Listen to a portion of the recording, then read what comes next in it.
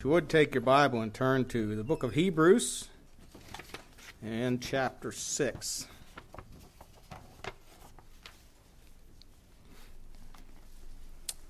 Hebrews and chapter 6. Do you all know what today is, what national day it is? Oh, you don't know what national day this is?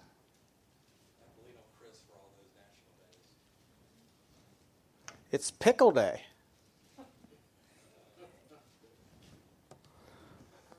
I mean, if that's use of fact there ever was, there that is one. But today is National Pickle Day. Not that I'm going to eat any pickles, but anyway, I just, every once in a while I look up, see what is going to be happening or what's supposed to be going on in the world, and that was real news bulletin for you, I'm sure. Anyway, Hebrews chapter 6. I'm going to start reading at verse 1 and read through verse 8. Therefore, leaving the principles of the doctrine of Christ, let us go on unto perfection, not laying again the foundation of repentance from dead works and of faith toward God, of the doctrine of baptisms and of laying on of hands and of resurrection of the dead and of the eternal judgment. And this will we do if God permit. For it is impossible for those who were once enlightened and have tasted of the heavenly gift and were made partakers of the Holy Ghost and have tasted the good word of God and the powers of the world to come, if they shall fall away, to renew them again unto repentance, seeing they crucify themselves the Son of God afresh and put him to an open shame. For the earth which drinketh in the rain that cometh oft upon it, and bringeth forth herbs meet for them by whom it is dressed, receiveth blessing from God. But that which beareth thorns and briars is rejected, and is nigh unto cursing, whose end is to be burned. Let's go to the Lord in prayer. Heavenly Father, we do thank you again for the privilege and opportunity we have to open your word. Thank you for the promises you've given us concerning your word, that you preserved it for us. Heaven and earth shall pass away, but thy word shall not pass away. We thank you that we can have confidence and assurance in the fact that we have the very words of God. And I pray, Father, that you help us to understand thy truth today. Give wisdom in preaching it. Help me as I preach and pray it go forth in demonstration of the Spirit and of power. For we know that without you we can do nothing. Pray that you be glorified and we would be helped. We pray in Jesus' name. Amen.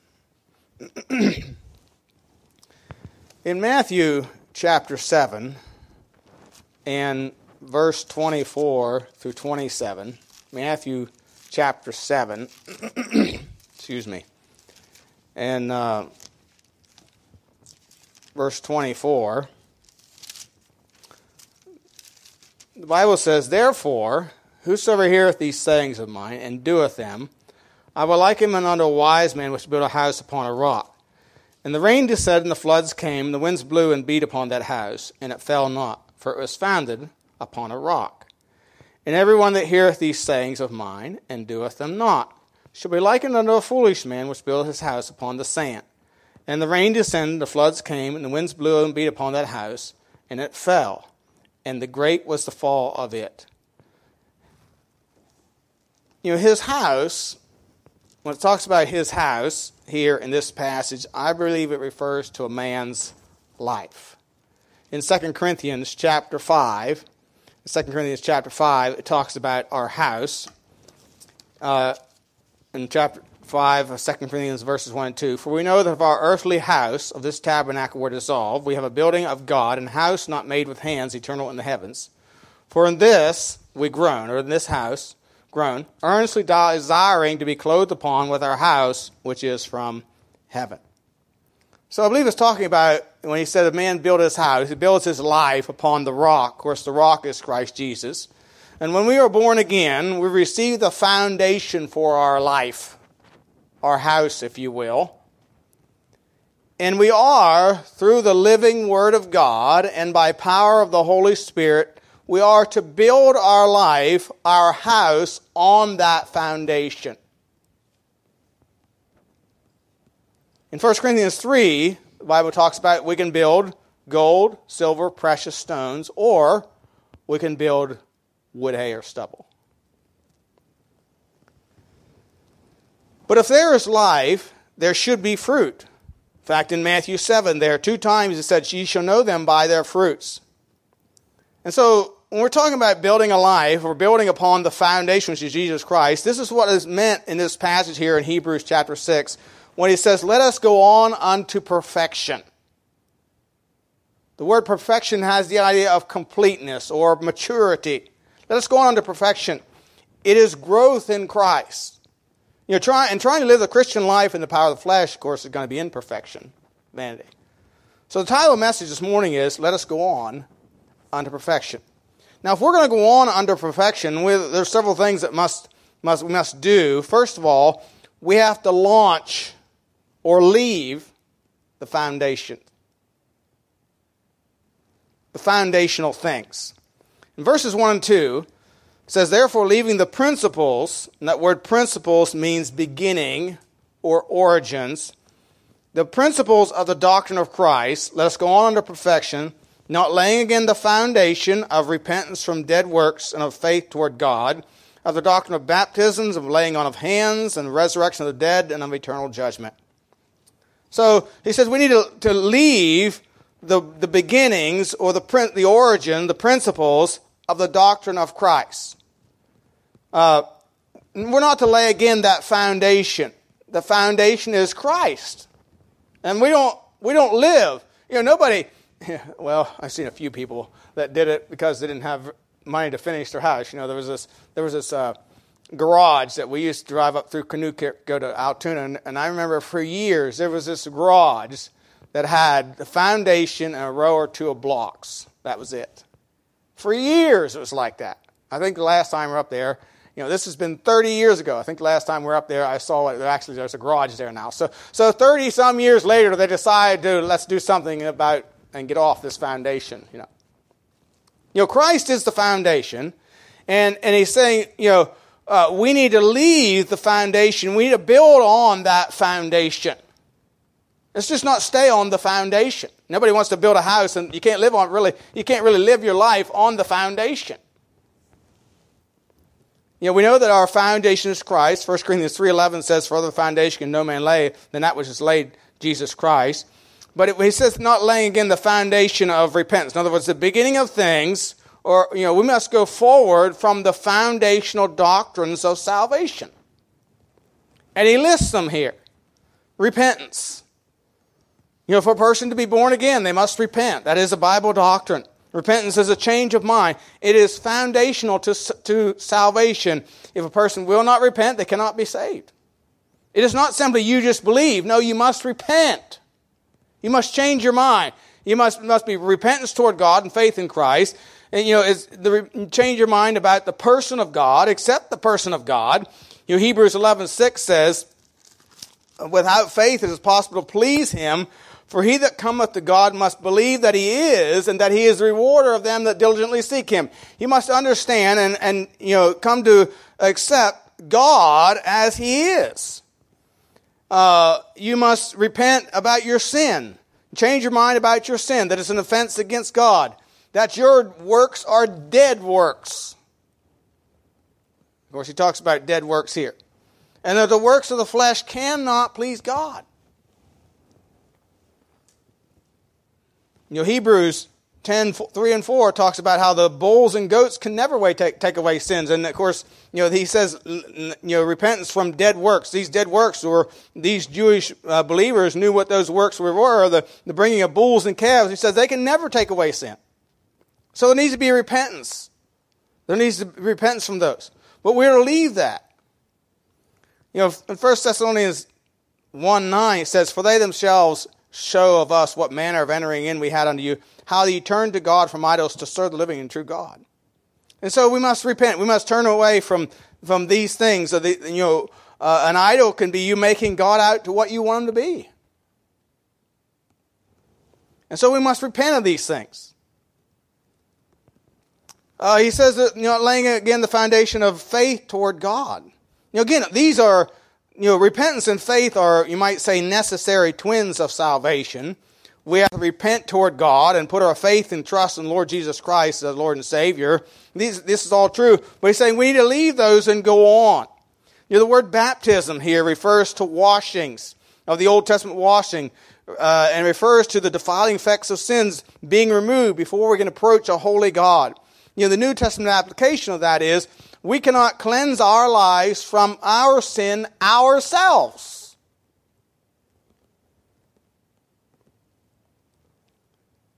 How many times have you heard somebody say, well, I just need to clean up my life.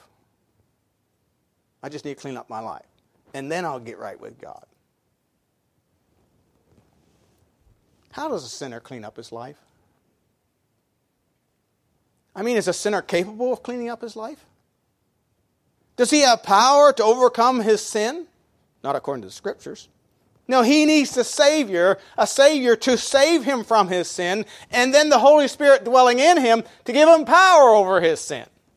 That's what he needs. The strange thing is that those who have said to me they need to clean up their life first, they're still trying it. They're still trying it. They never did get saved because they're still trying to clean up their life. They'll never be satisfied with where they are. They'll never be satisfied with, their ideas to think that I have to clean it up so God will accept me. No, God will accept you and your sin. That's what you need to do. You give him your sin. Let him take away your sin.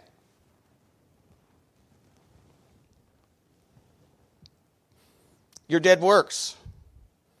The laying on of hands here spoken of has to do with a transfer of something. For example, in Deuteronomy 34:9, Joshua, son of Nun, was full of the spirit of wisdom, for Moses had laid his hands upon him.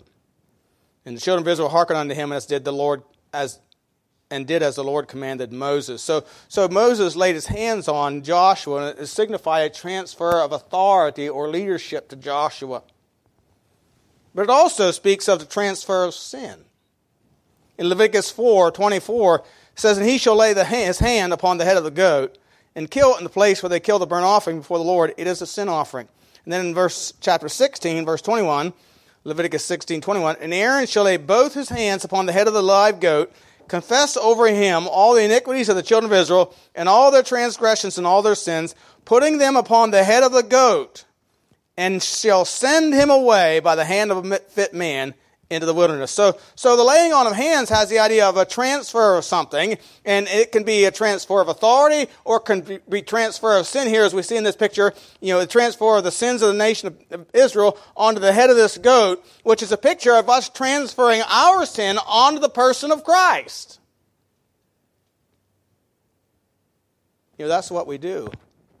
That's really what we do when we receive Christ, accept him as our Lord and Savior. We're giving him our sin.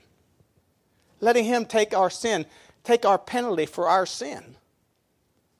Because he became sin for us, who knew no sin, that we might be made the righteousness of God in him. So we're transferring, when we submit to God and submit to Christ in salvation, we're really giving him our sin.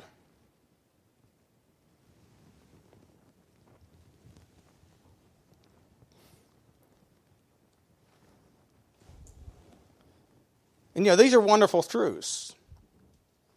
The resurrection, eternal judgment are things we learn and should understand at salvation.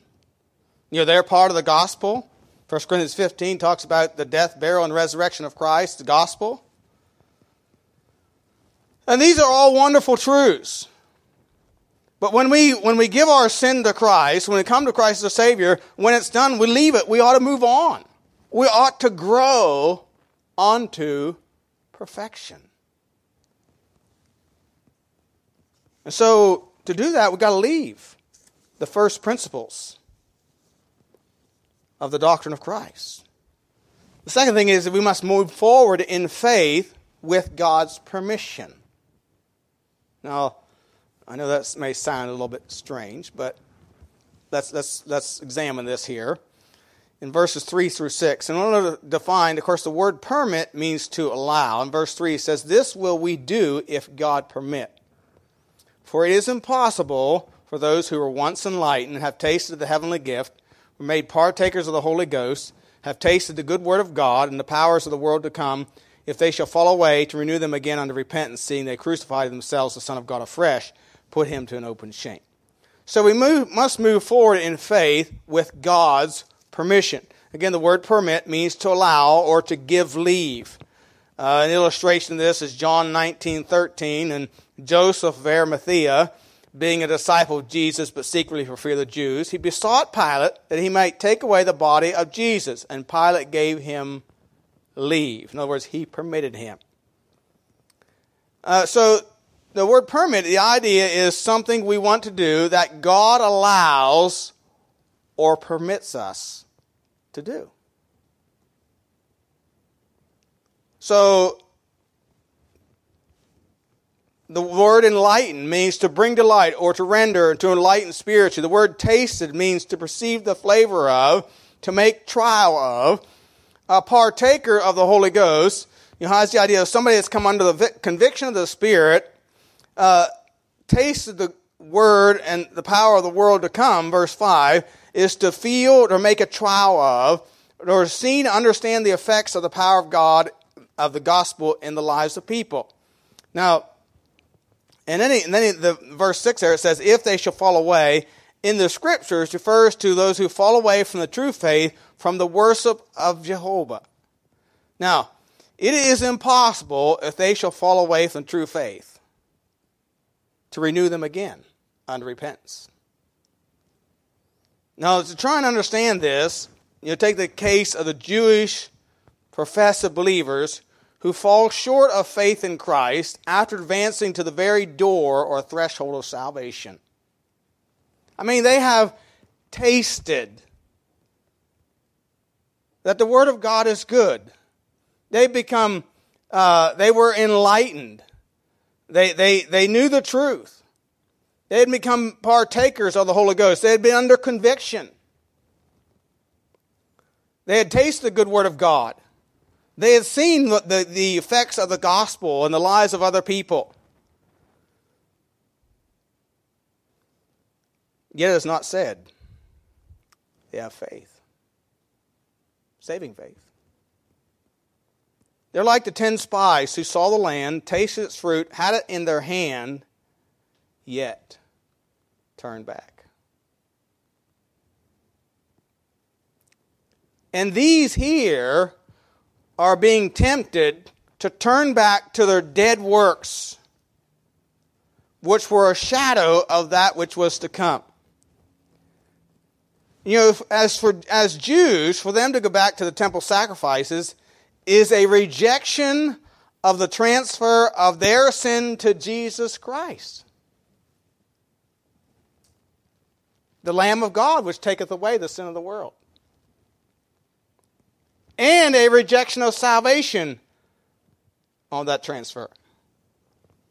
And a rejection of submission to God's appointed authority to be made a child of God. I pointed this out to the young people this morning in Sunday school. John 1:12 says, but as many as receive him, to them gave he power to become the sons of God. That word power there in that verse means authority. So, again, but as many as received him, to them gave he power or authority or the right to be called the sons of God. See, it's God that gives us the authority to be a child of God when we receive him, when we submit to him, when we repent of our sin. But to turn away and not rely on him for our sin, to submit to him, rely on him completely for salvation, turn back to our dead works,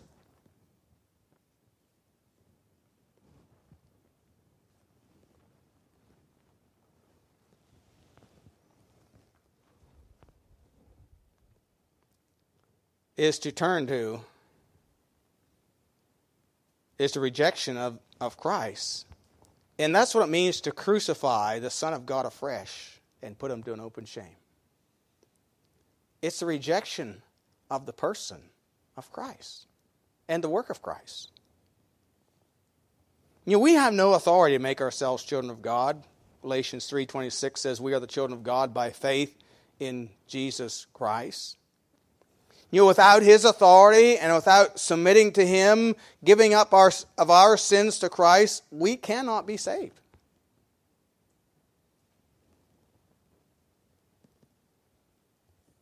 It is impossible. God will not permit it. See, if a person is unwilling to repent, surrender their life, their sin, for Christ to take care of, to wash away in His blood, for a person to try and earn their own way to heaven without relying on Christ, God will not permit it.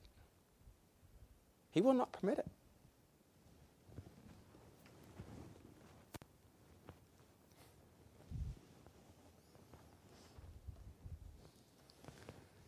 In Hebrews 10, 1 through 4, it says, "For the law, having a shadow of good things to come, and not the very image of the things, can never with those sacrifices offered year to year continually make the comers thereunto perfect." He's reminding these Jewish believers, look, those dead works that you trusted in, those bulls and calves that you offered year after year, can never make you perfect. Verse 2, "For then would they not have ceased to be offered, because that the worshippers once purged should have no more conscience sin." In other words, if they made you perfect, you wouldn't have to do it every year. But in those sacrifices there is a remembrance again made of sins every year, for it is not possible that the blood of bulls and of goats should take away sins. "Wherefore, when he cometh into the world, he saith, Sacrifice and offering thou wouldest not, but a body hast thou prepared me. In burnt offering and sacrifice for sins thou hast had no pleasure," and so on. But verse 10 says, "By which will we are sanctified through the offering of the body of Jesus Christ once for all."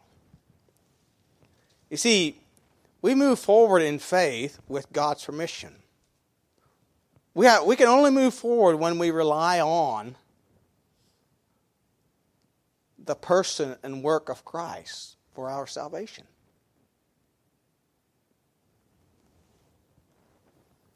If a person is going to grow in the Christian life, they have to have assurance and knowledge and certainty of knowing that they are a child of God, upon the authority of God Himself.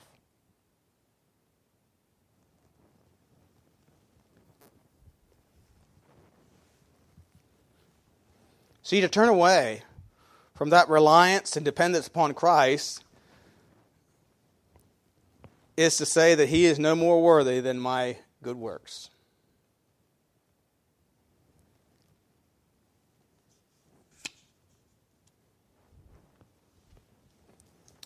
And then we notice thirdly, some illustrations that he gives us to help our understanding this principle. First of all, there's an example of going on to perfection. Notice verse 7. "For the earth, which drinketh in the rain that cometh oft upon it, and bringeth forth herbs meet for them, by whom it is dressed, receiveth blessing from God." So this is an example of one who responds to God's invitation with an open heart. He repents of their sin. They rely on Christ, and this is God's appointed means of salvation. And they submit their life for His purpose. And again, this is what God permits. This is what God allows. This is what God accepts. It is surrender to His lordship, His authority. In Luke 6:46, Jesus said, "Why call ye me Lord, Lord, and do not the things which I say?" In fundamentalism and easy believism, we have separated salvation and lordship. We made them two different things. So what do you mean by that? Well, there's this idea. You can receive Jesus as Savior and surrender to the Lord later on down the road.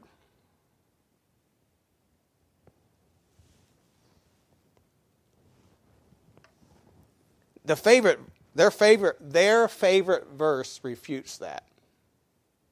Acts chapter 16, verse 31. Believe on the Lord Jesus Christ. And see, that crowd says, well, see, you don't even have to repent. You just need to believe. The Lord, that's lordship.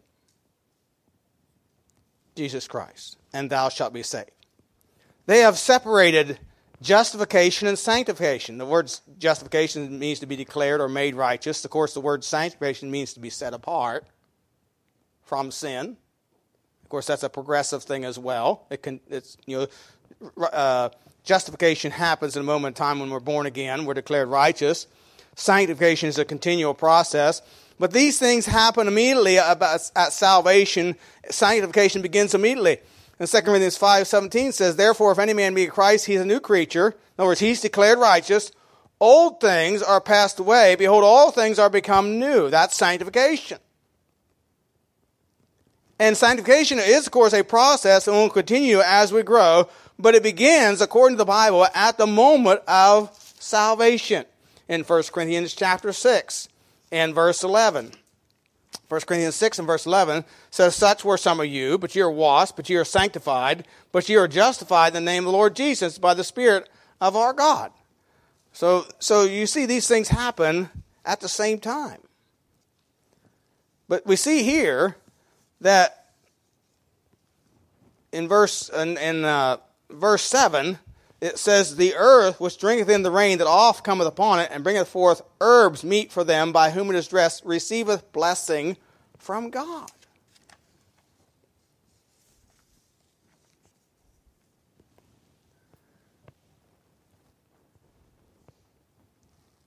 Go to 2 Peter chapter 1, verse 10. 2 Peter chapter 1, verse 10.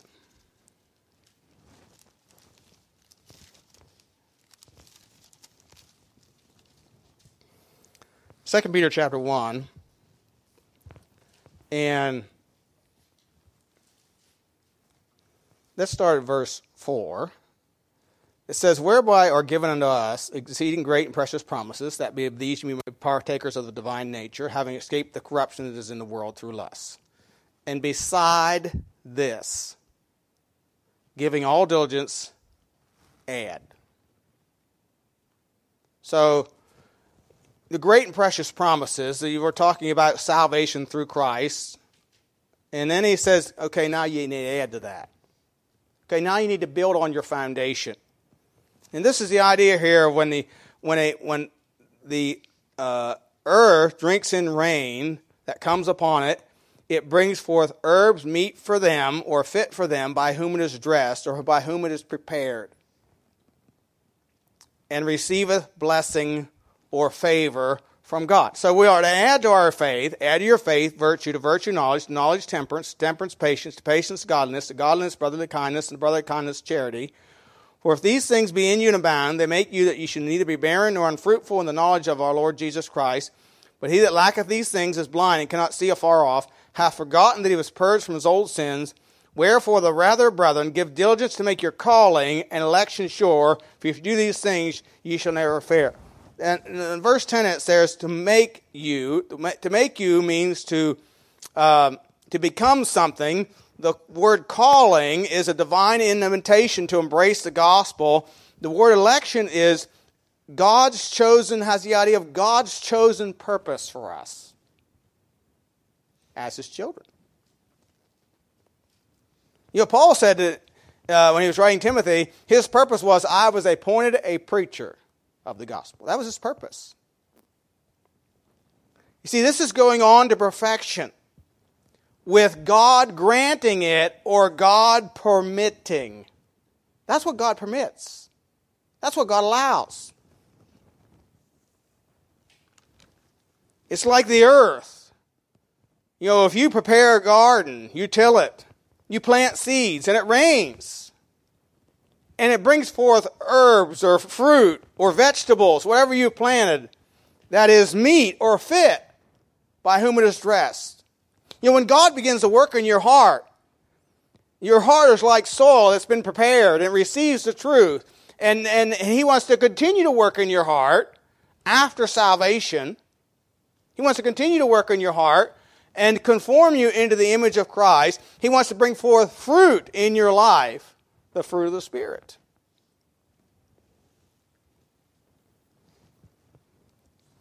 Just like the earth, which drinks in the rain, brings forth herbs, meat for them by whom it is dressed.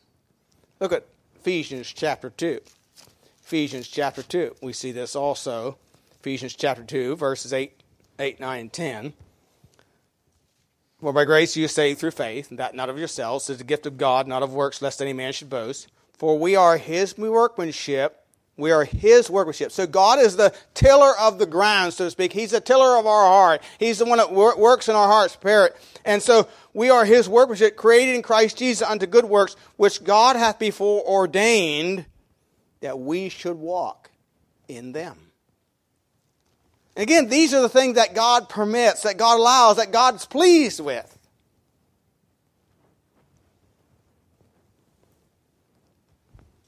But it requires that we have certainty of salvation. We make that calling sure. And then we leave. We don't stay there. We don't rehash that over and over and over and over again. We ought to rejoice in it.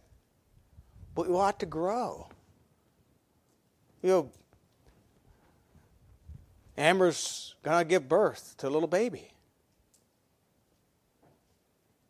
They don't want that little baby to stay a little baby. They want it to grow. They want it to leave that child stage. They want it to grow and mature.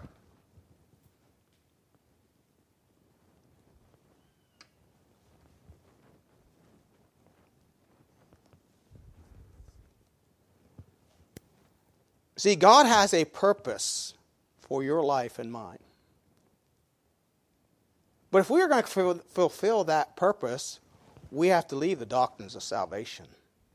You know, this really is taught throughout the Scriptures in Matthew chapter 28, the Great Commission. You know, you're going into all the world, preach the gospel to every creature. The doctrines of salvation. Baptizing them in the name of the Father, the Son, and the Holy Spirit. That's the doctrines of salvation.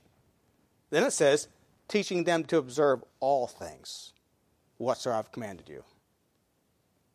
How to live the Christian life. How to fulfill God's purpose for their life. This is what God allows. You know what God will not allow? God will not allow you to go and do your own thing. Do whatever you want to do. And give you his blessing. He's not going to do it. Any more than those 10 spies decided they were going to do it their own way. They weren't going to do it God's way. And God said, no, you're not. He wouldn't permit it. He said they came back and they gave this evil report, and then they wept and wailed and all this, and you know that they did, and of course those 10 spies died. And so the people decided, well, you know what, we have sinned, we've done wrong. Now we're going to go up. God said, no, you're not. No, you're not.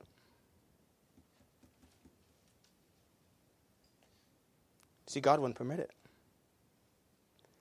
See, we need to embrace. You say, well, I don't like God's will for my life.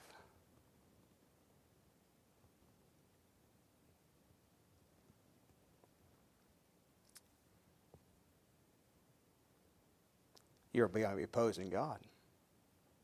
God's not going to permit you to get your own way. He that saveth his life shall what? Lose it.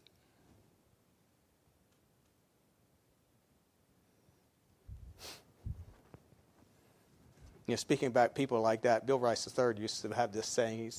He'd say, I've said to many a teenager, I could write your life story. They were rebellious. They didn't want God directing their life. And he said, I could write your life story.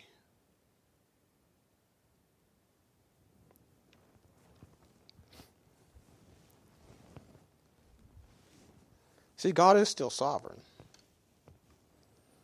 He also gives the example of turning away from Christ in verse 8. But that which beareth thorns and briars is rejected, and nigh unto cursing, whose end is to be burned. You know, thorns and briars is the earth's wrong response to rain and the tiller of the ground. You know, when I till up the garden, it looks really nice. There's no weeds on it, you know, because I've just tilled it up nice and fresh, and we plant plants, and they start to grow. But you know what starts to grow first? Weeds. I didn't plant any of them. I've never planted a weed yet. But they grow anyway. You know what I do with them? I pull them out, throw them out in the yard. Then I run over them with a lawnmower. And he says here, they're going to be burned. You know what's going to happen to your own good works? They're going to be burned. They're going to be destroyed. They're going to be rejected. It says that the briars, thorns and briars is rejected. The word rejected means to not stand the test, to not be approved, or we might say not permitted by God. You know, if you try to do something God doesn't want you to do, even if it's a good thing, it's going to come to naught.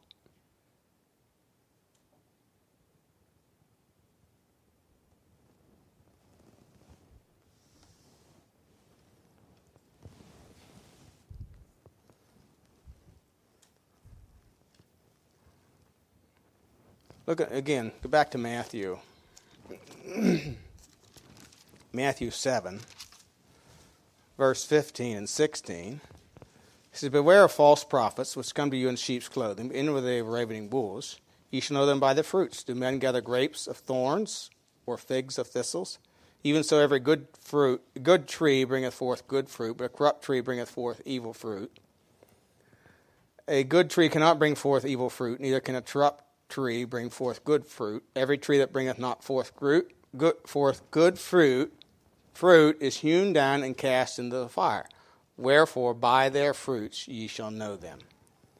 And of course, we read verses 24 through 7. And the wise man who built his house upon the rock, and the foolish man who built his house upon the sand. You know, the difference was not in the storm. The difference was in the house the man built. You see, the difference is not in the trials and tests of life. The difference is who are we trusting in? Who are we resting in? What are we building our life on? That's the difference. That's what makes a difference. You see, one man was directed by the Lord, the other by his own will and his own desires. One was God's permitted way, the other was not.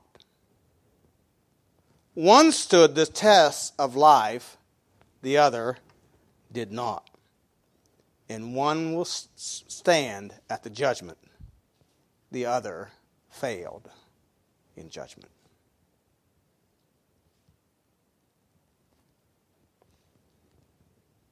You see, God wants us to leave the doctrines of salvation.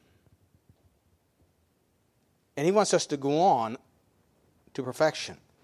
And the idea is that He wants us to embrace our purpose in life, His will for our life. He wants us to embrace it and live there and serve there. Be a witness and testimony wherever we are.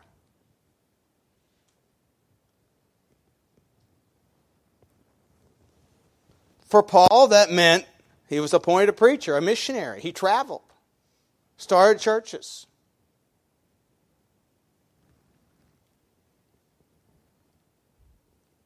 That's why I left farming. I still like farming. I'd rather spend my vacation on a farm than in a motel room looking at sights. That's the honest truth. But see, God didn't choose me to farm. I had a different purpose. That's what. And see, God wouldn't permit me to be a farmer.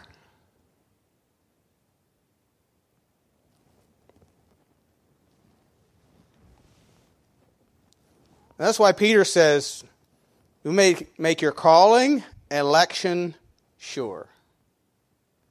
Of course, your calling has to do with being invited to embrace the gospel. Your election has to do with making sure of God's purpose for your life. Finding God's will. Doing what you know to be right now. That's God's will for your life.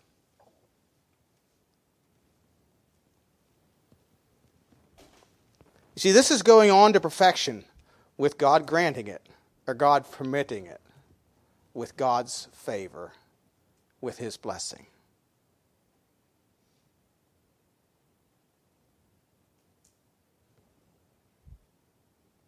But again, we must go on with His direction. We have to be resting in His salvation and yielding our life day by day, allowing the Spirit of God to lead us and direct us according to His Word.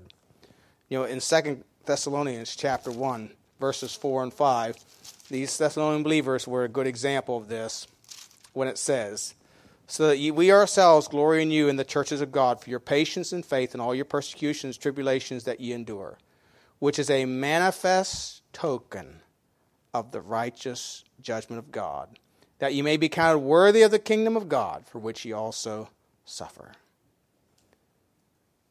See, the way you're living with patience, enduring your tribulations. It's a manifest token. It's a revelation. You're revealing to the world that God is in you, the hope of glory. So, what are you resting in for salvation? That's from a week ago, 2 weeks ago. And then the second question would be, what is your life producing? What kind of fruit? Are you going on to perfection?